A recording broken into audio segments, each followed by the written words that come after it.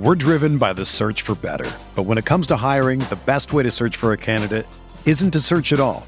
Don't search, match with Indeed. Indeed is your matching and hiring platform with over 350 million global monthly visitors, according to Indeed data, and a matching engine that helps you find quality candidates fast. Ditch the busy work. Use Indeed for scheduling, screening, and messaging so you can connect with candidates faster. Leveraging over 140 million qualifications and preferences every day, Indeed's matching engine is constantly learning from your preferences, so the more you use Indeed, the better it gets. Join more than 3.5 million businesses worldwide that use Indeed to hire great talent fast. And listeners of this show will get a $75 sponsored job credit to get your jobs more visibility at Indeed.com/Blue Wire. Just go to Indeed.com/Blue Wire right now and support our show by saying that you heard about Indeed on this podcast. That's Indeed.com/Blue Wire. Terms and conditions apply. Need to hire? You need Indeed. 3. Does Julio Jones still have it? Is Friedman still in love with A.J. Dillon? And he's giving us a bold prediction on RotoViz Radio. What's up, RotoViz?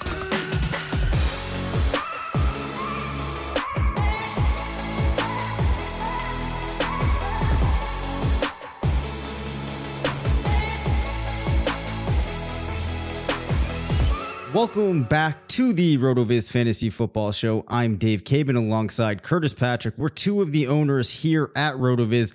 We are joined by the Chief Strategy Officer at the FTN Network, COO of Bets Media, and an advisor at Top Prop Sports. That is Matthew Friedman. While we are actually recording this episode, there are some big happenings going on right now in the New Orleans Saints, Jacksonville Jaguars preseason game. The week 2 or preseason, we'll call it week 2 game. Looks like Jameis Winston might have taken this job. Some other interesting happenings going on. Curtis, what has been the most surprising thing that you've seen at this point that has come out of where the game is?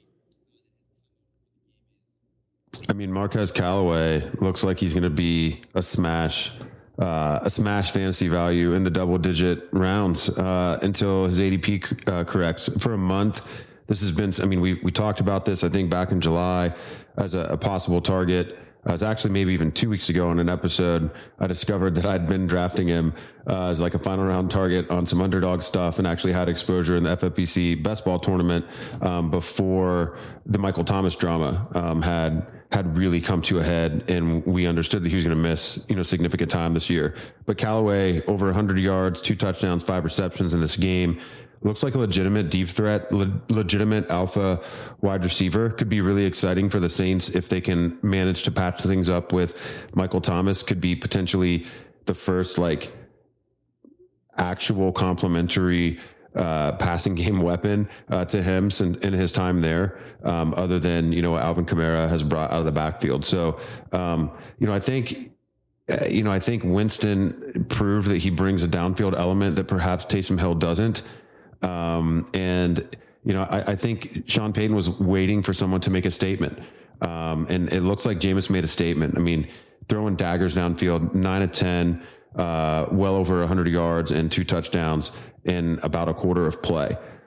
So good on you, Jameis. Very possible by the time this airs on Friday, we've already heard an announcement from Sean Payton. But if we haven't, if we haven't heard an announcement, I would definitely encourage people to continue drafting Marquez Callaway until he gets into the round 8, round 9 area, because I just don't know how he won't have 100+ targets this year. He's definitely being underdrafted.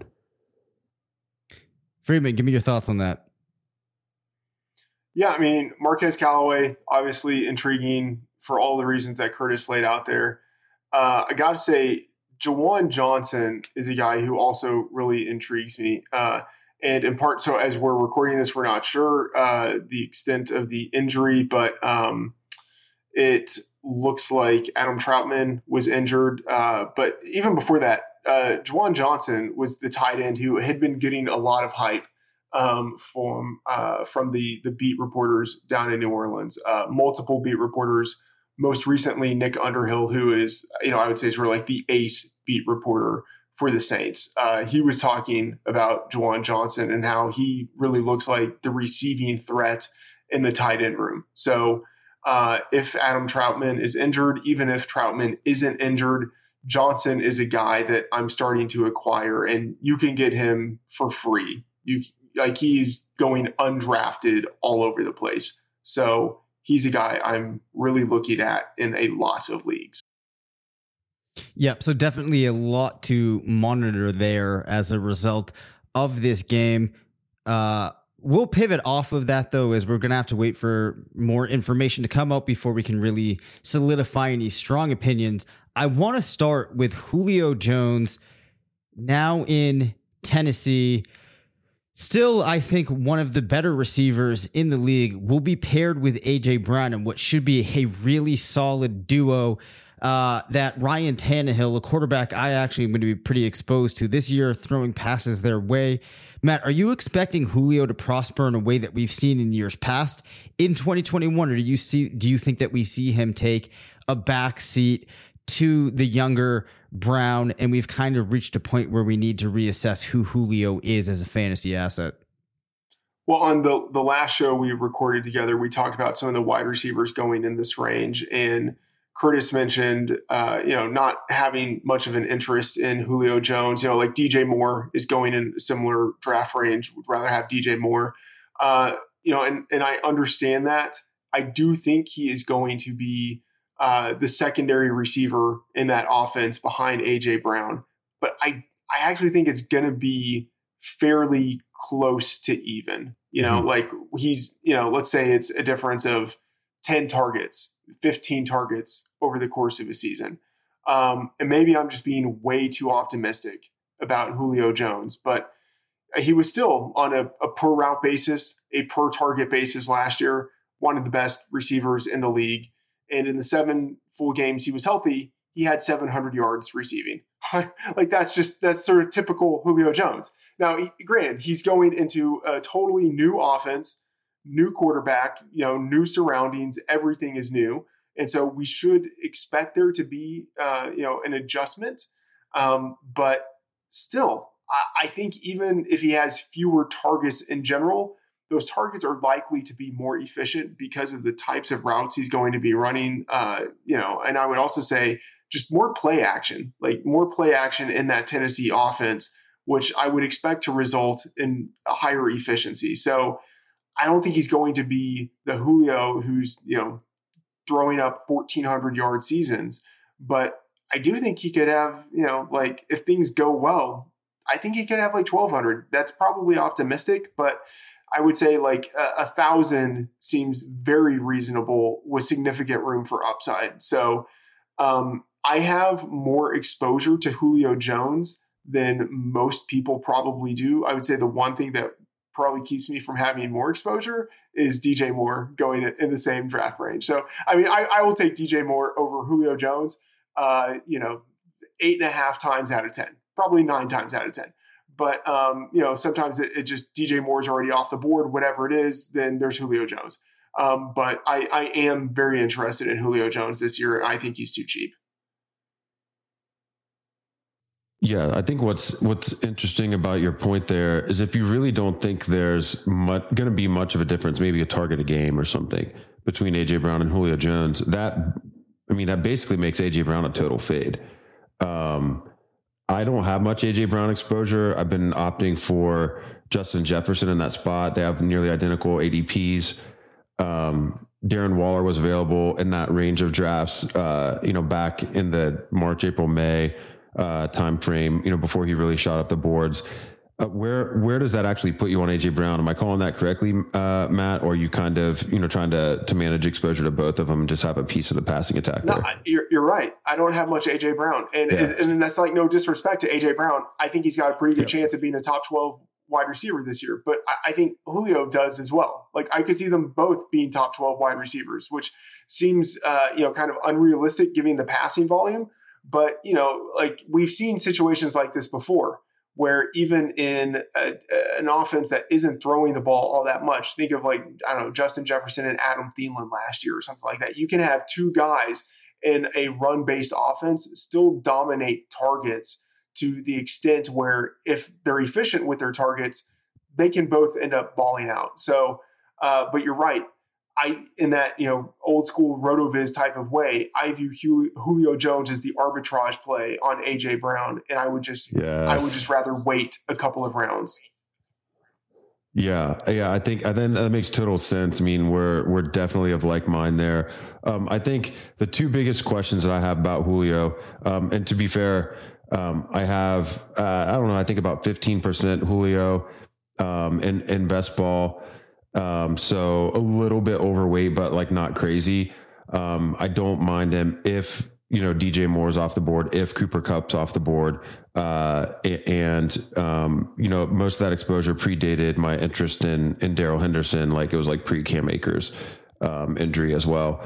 So I should provide that layer of context, but, going over to Tennessee, I expect a lot of positive game scripts for them, run heavy second halves. Obviously, I think Tennessee's still going to be pretty good. They'd probably be better than they've been even in the recent past. So, which wide receiver are they scripting the first down passing looks to? And then also, Julio played his entire career basically, save a game or two maybe with Matt Ryan. And Matt Ryan famously, he didn't look Julio's way in the end zone. Will Ryan Tannehill. I don't think anybody thinks that Julio's lack of touchdown scoring or touchdown rate in his career has anything to do with talent. I mean, he's a big bodied, tall receiver who has amazing body control. He just only has one double digit touchdown receiving season, and it was way back in 2012, his second year in the league. Will Ryan Tannehill perhaps prefer Julio as his touchdown option and AJ as his target hog? It is really interesting. Typically we fade receivers switching teams. But hey, if you're going to put a bet down on a guy switching teams, one of the best receivers of all time seems like a reasonable bet. And within the context of the offense, a guy who looks like a value comparatively to AJ Brown, I think it makes a lot of sense there. So I'm playing it right down the middle on Julio. Matt's a little bit optimistic there. Dave, why don't you throw in your 2 cents before we switch topics? Yeah, so I actually have come around to being more optimistic on Julio than I was kind of expecting. A lot of that comes from the fact that, and it's kind of funny that Matt threw out 1,000 or I think it was 1,200 yards kind of as that range for Julio, because in my projections, I end up with him at 1,100 yards, pretty much on the nose. Now, of course, that could be off, but really, I think that the Tennessee offense is one of the ones that it was easier for me to project and feel good about, given the fact that in the receiving game, it's really Julio and AJ Brown. We know that the way that they're going to operate running the ball, they're probably not going to have the highest target volume. It is interesting when you look at AJ Brown last year, ranked 30 in targets, ended up finishing 6th in PPR per game. So that was a pretty efficient season. He was ranked 4th in fantasy points over expectation per game. A large part of why he was up so high was he ranked 5th in total touchdowns. So you have that disparity there. As it relates to Julio, though, I am expecting that they both come in. They're able to make the most of the work that is there and be pretty efficient. So I'm actually pretty high on both players, to be honest. I know Julio is kind of in that odd range where I'm not going to be drafting him all the time, because I do agree that I'm probably going to be preferring to go with the youth, going with the guys like DJ Moore. But I want to toss back an additional question to Friedman here, which is, it sounds like, and I think Curtis might have hit upon this, but I want to confirm this, you are not necessarily viewing AJ Brown as a wide receiver one. Like, you think there's a question to this?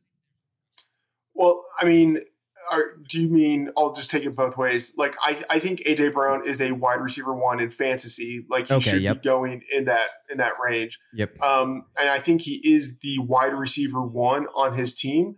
I just don't think it's a marked difference in terms of the target volume that both guys are going to be getting. So, like, not a massive discrepancy. Let's say like Devontae Adams and whoever ends up being the number 2 receiver in Green Bay, there will be a massive target difference between them. I think Brown's the number 1, but I don't think the target difference between him and Jones is going to be all that significant. Got it. Okay, I think that makes perfect sense. I mean, this is very similar to the DK Metcalf, Tyler Lockett, situation, or the Amari Cooper, CeeDee Lamb, situation.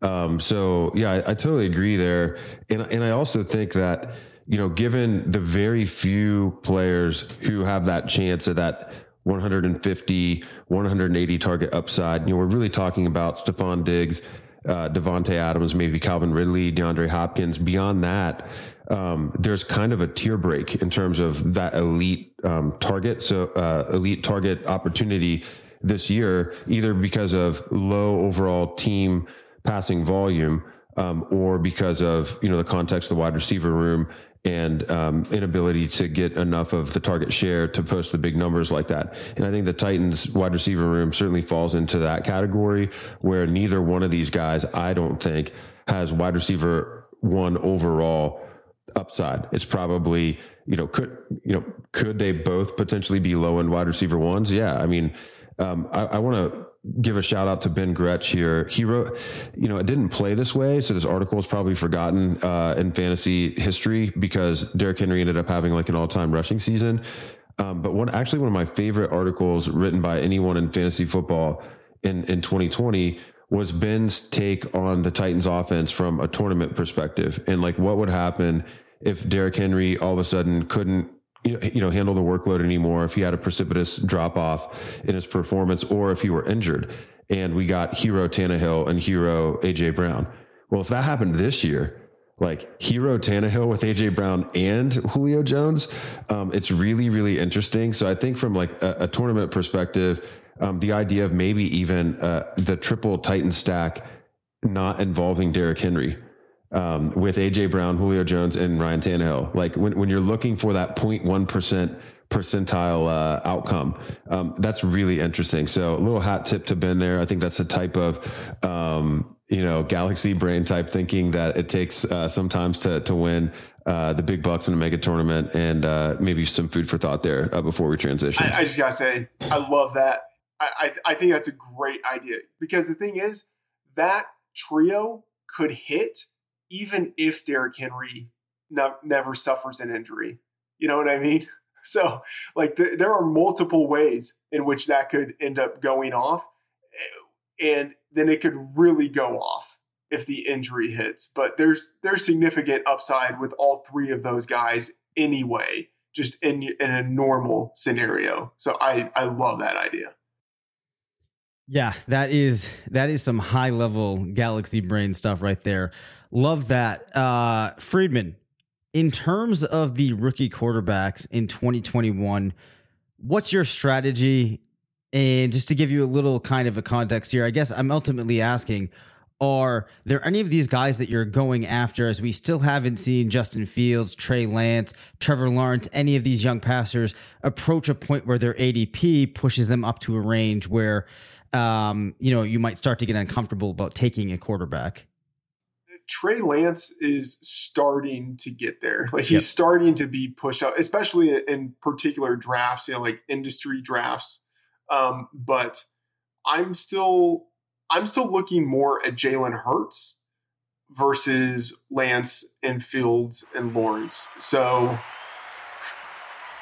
love Jalen Hurts over here. So you're speaking our love language, Matt. Yeah. And we love Jalen Hurts on this podcast. Yeah. So, I mean, given that they're going not exactly the same range, but, a round or two within each other, looking now at the ADP tool, for FFPC, I'm more on Jalen Hurts. So that means just necessarily I'm getting less Lance, Fields, and Lawrence. My favorite of the three is Lance, although I'm a little more worried about his inroad to starting. Like, I think Justin Fields is likely to start within the first 6 games this year, likelier than Trey Lance.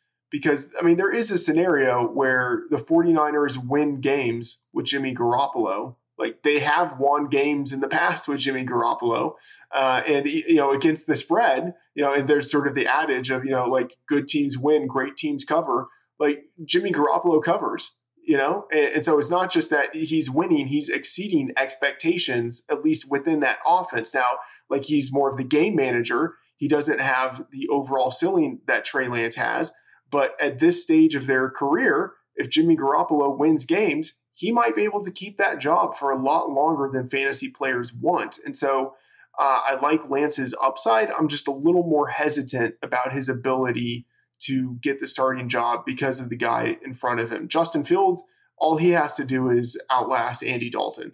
And Andy Dalton's playing against the Rams in week 1. So, Justin Fields, I feel like he's got a pretty good chance to start sooner rather than later. But bottom line is I'm looking at Jalen Hurts, so I'm looking a little bit less at the rookies. Yeah, we're going to love that answer over here. We've talked enough about Hurts that I think we can move on. All right, Matt, we are going to now put you through a little bit of a lightning round here. Okay? So I would say that these answers have to be, pretty rapid, but I think we all know that that's probably not going to happen. Before though, I got to ask, have you made any progress on reading any of the Game of Thrones books or Dune? Progress? I've never intended to read any of these books. So the answer is no. All right. So then good question, go. By the way, the sound effects have really improved since I left the show. Oh, I appreciate that. A lot of people, when I started first rolling these out, did not like them. So what I started doing is playing them at a slightly lower volume. I think they're a little more palatable that way. So I appreciate that. AJ Dillon. Turn it up. We need to assert our dominance. Turn them up. A whole bunch of alphas. Demand louder sound effects. So high T, just dropping these sound effects. We're driven by the search for better. But when it comes to hiring, the best way to search for a candidate isn't to search at all. Don't search, match with Indeed. Indeed is your matching and hiring platform with over 350 million global monthly visitors, according to Indeed data, and a matching engine that helps you find quality candidates fast. Ditch the busy work. Use Indeed for scheduling, screening, and messaging so you can connect with candidates faster. Leveraging over 140 million qualifications and preferences every day, Indeed's matching engine is constantly learning from your preferences, so the more you use Indeed, the better it gets. Join more than 3.5 million businesses worldwide that use Indeed to hire great talent fast. And listeners of this show will get a $75 sponsored job credit to get your jobs more visibility at Indeed.com/Blue Wire. Just go to Indeed.com/Blue Wire right now and support our show by saying that you heard about Indeed on this podcast. That's Indeed.com/Blue Wire. Terms and conditions apply. Need to hire? You need Indeed. Everyone is talking about magnesium. It's all you hear about. But why? What do we know about magnesium? Well, magnesium is the #1 mineral that 75% of Americans are deficient in. If you are a woman over 35, magnesium will help you rediscover balance, energy, and vitality. Magnesium supports more than 300 enzymatic reactions in your body, including those involved in hormonal balance. From functional medicine doctors to mental well-being and female hormone experts, we all know that magnesium is the one mineral to improve all aspects of well-being and health. But which one? Magnesium Breakthrough from Bioptimizers, the trusted choice recommended by leading experts with 7 best-absorbed forms of magnesium to ensure your body receives the support it needs for overall well-being. Go to bioptimizers.com/balance today and use code BALANCE10 for 10% off. Support your journey to wellness at bioptimizers.com/balance. Magnesium Breakthrough from Bioptimizers, your foundation to optimal health and vitality. Okay, AJ Dillon at running back 35 or Gus Edwards at running back 43. Who you got? Gus Edwards. Gus the bus. Although I do like the thunder thighs that AJ Dillon has. So are we off of AJ Dillon? Quick self-promotion. I'm interrupting this part of the podcast to say I'm playing in a fantasy league with AJ Dillon. We drafted yesterday as of when this podcast is playing. So I don't know who I drafted because we're recording this 3 days before, but I look forward to taking AJ Dillon down. He has the 101. I have the 107. We'll have to report back on that next week, Dave. Curtis, if you do not draft AJ Dillon just to own AJ Dillon in his own league, Yes. then what are you doing? Yeah, it's going to be, there's probably 11 or 10 other analysts with that same exact thought. But I also think there'll be a little bit of pressure on AJ to select himself at the 101. Yeah. So we'll have to see what he does there. It's great to be the 102 in that league. Yes. I really hope he goes with Aaron Jones. Oh, that'd be so amazing. Yeah. All right. Okay. Sorry to derail. No, that's fine. That's cool. I was like, I just wanted to get that in there because it's going to be super fun. I have a ton of questions about that. We'll have to get to those next week, though. All right. Juju at wide receiver 30 or Michael Gallup at wide receiver 41? Ooh, that's a good one. I prefer Michael Gallup in part because he's cheaper. His offense, I think, is going to be better. And, Amari Cooper is already kind of dealing with some sort of injury issues. Like Cooper should be fine for week 1, but, if Cooper has an injury or if CeeDee Lamb doesn't develop the way that people expect, then Gallup could have a pretty massive season. Whereas Juju, I like him, but I think we kind of have a sense of the range of where he is. Got it. All right. Please rank the first 6 tight ends and tell me how much of a disparity there is between your tier 1 and your tier 2 where it breaks. Okay. Travis Kelce, Darren Waller, George Kittle. By the way, Dave, I remember, months ago we kind of disagreed. I think I had Kittle number 2 and you were like, hey, I think Waller should be number 2. And I was like, I don't know, man, but you're right. I came around. Waller's number 2. Kittle is number 3. I believe at this point there's the tier break. I have Kyle Pitts number 4. And then at this point, it's sort of tough for me. I would say I have Andrews, I think, number 5, and then Hawkinson number 6. But if you had them flipped, I wouldn't really debate that too much. I think there's a pretty significant difference between Kelce and Waller and Kittle, which is why I'm willing to go really high on Kelce, even in non-tight end premium leagues.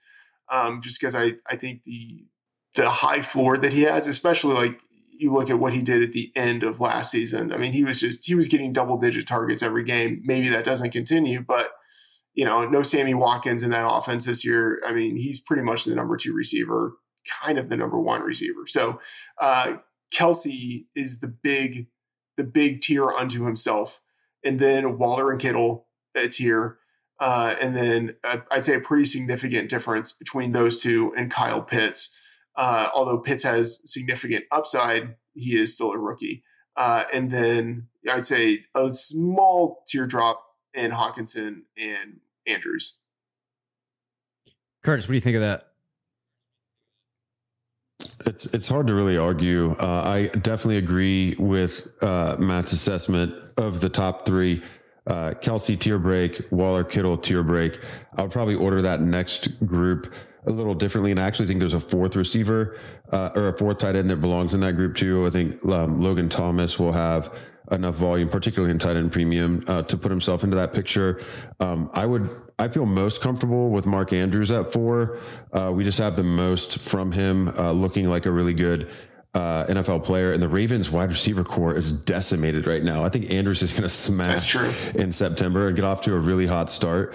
And I like targeting the players and maybe in a better offense there. So, Hawkinson and tight end premium more attractive than just in straight PPR, because I think volume is how he'll get there, not necessarily touchdowns.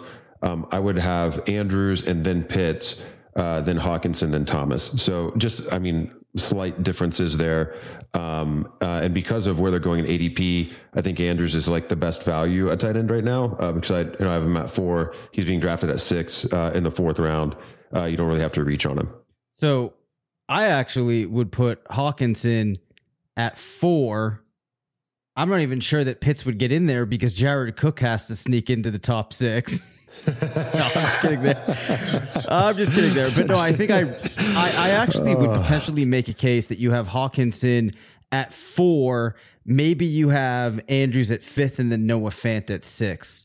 I'm kind of worried about slotting Pitts in to be able to be successful early enough on in the season that at the end of the year, we're actually seeing him finish there. Perhaps if we were talking about the second half of the year, I'd be more inclined to put him into that scenario. Matt, I know we always talk about the slow development of tight ends. Do you think Pitts is good enough that he gets into action and starts going at that aggressive pace right away? Yeah, I think there are two ways of thinking about this. One is the sort of the upside and the downside scenarios where if he hits, he could be massive, and if he misses, I don't think he misses by much. Okay. So I would be fine having him as the tight end 4, and so that's one way of looking at it. And then the other way of looking at it is just thinking about sort of like points per game or total fantasy points. How does he rank at the end of the season? And we talk about the slow development of rookie tight ends, but I would say Kyle Pitts is different in that, like, he literally is generational in that we've never seen a tight end have the combination of draft capital, physical profile, and college production that we've seen out of Kyle Pitts. You know, Vernon Davis came close in that he had the draft capital, he had a superior physical profile, didn't have the college production. So no one in NFL history has the exact combination that Kyle Pitts has had. And then on top of that, he, I think, honestly has wide receiver type of capabilities. He's a wide receiver in a tight end's body. And like that's even gestured towards by the by the fact that last year he was a Biletnikoff finalist. And like people think of the Biletnikoff as a wide receiver award, and it traditionally is, but it's for the top pass catchers in college football. And last year, Kyle Pitts became the first tight end in history to be a Biletnikoff finalist. You know, like that kind of indicates the type of pass catching receiver like skills that he has. And then now, of course, with Julio Jones in Tennessee, there are targets available. And so I do think that he's going to function almost as the number 2 wide receiver within that offense. We know that, new coach, offensive play caller, Arthur Smith is a 2 tight end set kind of guy. And so I do expect that there will be a lot of Hayden Hurst and Kyle Pitts on the field together, with Kyle Pitts basically functioning as a big slot receiver. And so I do think within that context, we could see Kyle Pitts have a season that puts him in the top 4. All right. Fair enough. Curtis, looks like you have a thought there. Yeah, I think that Matt was spot on when he said he probably either smashes. So I actually want to clarify. So you said he either smashes or doesn't miss by much. So if he smashes, he's very mispriced at his ADP of 32 in tight end premium. If he gets up into that Waller Kittle area, he's a huge value, probably has a huge win rate because of the players you were selecting in front of him and then still getting him. If he misses, though, I'm a little worried about what that means when he basically fits in with the rest of that tier who you can get 1 to 3 rounds below him. I mean, like if he approximates Logan Thomas's production when you can get him, in the 7th round, that's a pretty big swing and a miss based off of who you got to select Kyle Pitts in front of. So he's kind of shaping up. I mean, I think he's a very, very controversial player this year. It seems like everyone's either all in or total fade. I have like a couple accidental shares from a few drafts. I'm fading the situation because of, what NFL history has shown us about even the best tight end prospects of all time. Like the best tight end rookie season of all time. We still haven't seen somebody post 1,000 yards as a rookie. I don't think we've seen any rookie tight ends post 10 plus touchdowns as a rookie. Those are things that he's probably gonna have to do to justify the mid round 3 investment. I definitely think if there's anybody that can do it, it is going to be him. So Dave, I think my question kicking back to you is, does Pitts fit the profile of a total fade or an all-in type player? I'm asking because we probably have to draft our main event team this weekend, and I just need to know how to prepare. So, well, of course, like all things, there's going to be nuance in that if we're playing like a main event league, I'm going to take the swing on the fact that Pitts does become, the generational type of player that breaks those trends, because I think that if we want to win in a tournament like that, we're going to have to identify one of those types of players. And I do think that if you're looking for a guy like that, Pitts is one of the most compelling options. So he's not a complete fade. If I'm playing in like a league, though, that's contained in and of itself, I'm probably actually not going out and taking that chance on Pitts, which might be silly because I could just backfill my roster with Jared Cook later on or a tight end like that. But I think the opportunity cost at that point is outweighed. Using every opportunity I can get here to talk about Jared Cook, I have a very important question, though, for Matt. We're going to have to ask you a follow-up question on Jared Cook at the end of the episode. Friedman, let's put a pin in that. Point of order. I just Curtis, really embarrassing moment for you. You forgot that Mike Ditka back in 1961 did have over 1,000 yards and had 12 touchdowns. So a tight end in NFL history Pre-NFL. has actually hit those marks. Modern. Major egg on face moment if we're going to go pre-1970. So Ditka, man, I'll have to find out if he has a foundation or something, and I'll throw a couple bucks that way. Thanks for that stat pull, Friedman. Good grief. All right, so here's the question, Matt. Back in the spring when we were talking about Puka Williams, athletic dynamo out of Kansas State, you made the statement, I believe Puka Williams put up 4 reps on the bench. You made the statement that you thought you could bench more. Have you been, I think that you may have been hitting the gym. Have you, been on a bench press as of late, and how are you feeling about that bold claim right now? I have not been on a bench press as of late, but if I would, this is like in the realm where we start to get into bets. We would need to think of like a number of days, number of months I'm given, whatever.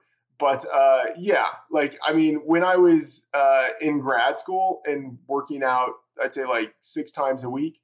Yeah, I could have crushed that. So I don't think it would take all that much effort to get back to the point of being able to put up 225 5 times to beat Puka Williams. All right. And is this clean, or, are you going back on steroids, back on HGH, any of that stuff? It's clean. Clean, are you using creatine? I am insulted. I channel the willpower of Mike Ditka to put up these bench press reps. Okay. No drugs are going into this. All right. Give me your bold prediction for 2021. It's an obligatory question I have to ask. A bold prediction, just for my own sake of knowledge. Am I also going to be required after this to give some life advice, or is it just a bold prediction? No, you're going to be doing both. Okay. But the life advice can't be to not follow your bold prediction, right? Like you're not going to be utilizing any loopholes, And I know you crushed the the LSAT, but I'm not going to let you get away with any of those types of maneuvers here. Dave, I'm shocked that you saw through my transparent scheme. Okay, so my bold, I'll say I wrote a bold predictions article, and some of them I'm already like, I don't like that. So for instance, my number 2 bold prediction was, of course, Cam Akers associated, which that one is already in the grave. So, but out of the bold calls that I still look at, I'm like, yeah, I could see that. Russell Wilson will be the number 1 fantasy quarterback. And I think it's a situation where for the entire season, we actually might see Russ cook. Based on DK Metcalf entering his 3rd year, the team extending Tyler Lockett, adding Gerald Everett. For me, one of the big signs is, even though they have these pass catchers, with the first pick they had in the draft in the 2nd round, they added yet another wide receiver. Whether Dwayne Eskridge actually ends up doing anything or not for the team, that's to be determined. But I think it signals a commitment to the passing game. And then you add on top of that the fact that they are bringing in a new offensive coordinator, Shane Waldron, from the Rams, where he was the passing game coordinator. And so Gerald Everett coming with him to Seattle, I think, is another good sign here. And that defense still is not very good. And so it's a situation where even if the team, in an ideal world for them, doesn't want Russell Wilson to throw that much, he might be throwing more this year than he was last year. And given the types of targets he puts out there, throwing downfield, throwing frequently to the end zone, even if he has just a little bit of a surge in passing volume, that could end up, with a little luck, being a pretty significant swing in the fantasy points that he scores. So I will say, as a bold call, Russell Wilson as the number one fantasy quarterback. Wow. All right. Curtis, you think there's any validity to that bold prediction? Sure. I think quarterback bold calls are super smart ones to make, because quarterback fantasy performance year over year, it's super difficult to repeat as the overall QB1. It's only been done, a couple times ever. And even to repeat as a top 5 is very, very difficult. So, I like the idea.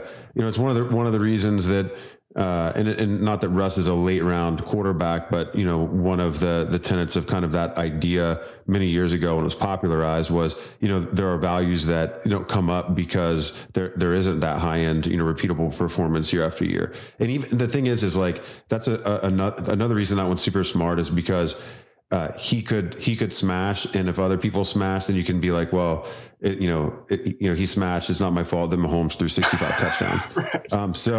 So it's it's a bold call that works because it's not super unrealistic. Like, you don't have to squint that hard to see it.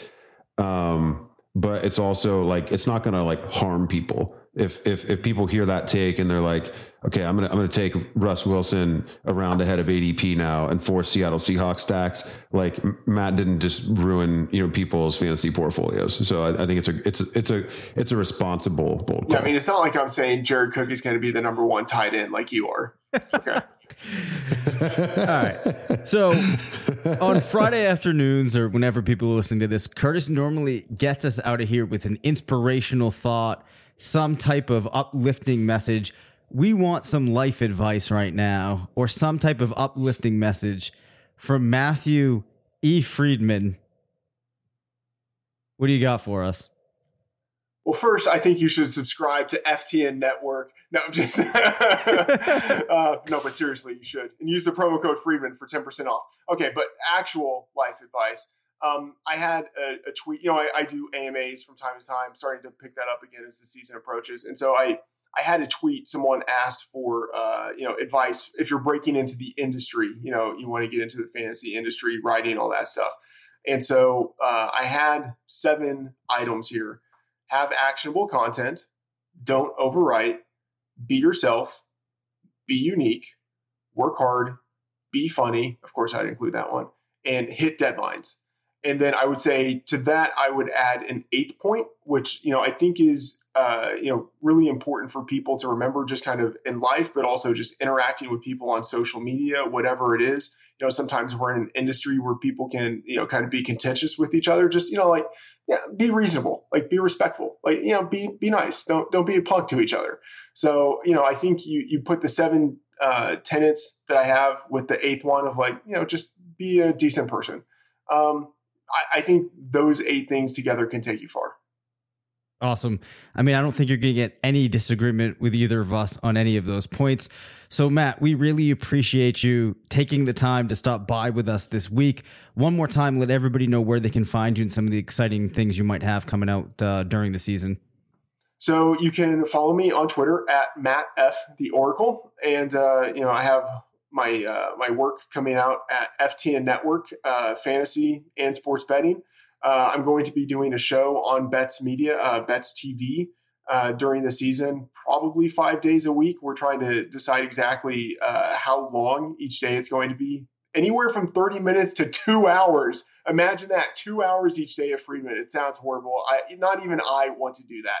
So I'm shooting for more than 30 minutes. And then I am an advisor, business advisor, not life advisor, at Top Prop, a new DFS platform, which is launching in September. Be sure to check it out.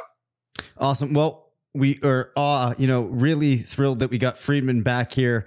I'm sure we will get him back at some point.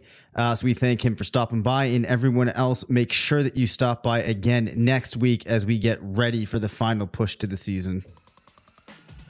Thanks for listening to the RotoViz Fantasy Football Show. Don't forget to rate, review, and subscribe. Follow us on Twitter at DaveCabanFF and at CPatrickNFL. Email us at rotovizffshow@gmail.com. Visit rotoviz.com/podcast for more information on listener-only discounts. And until next time, Thanks for stopping by.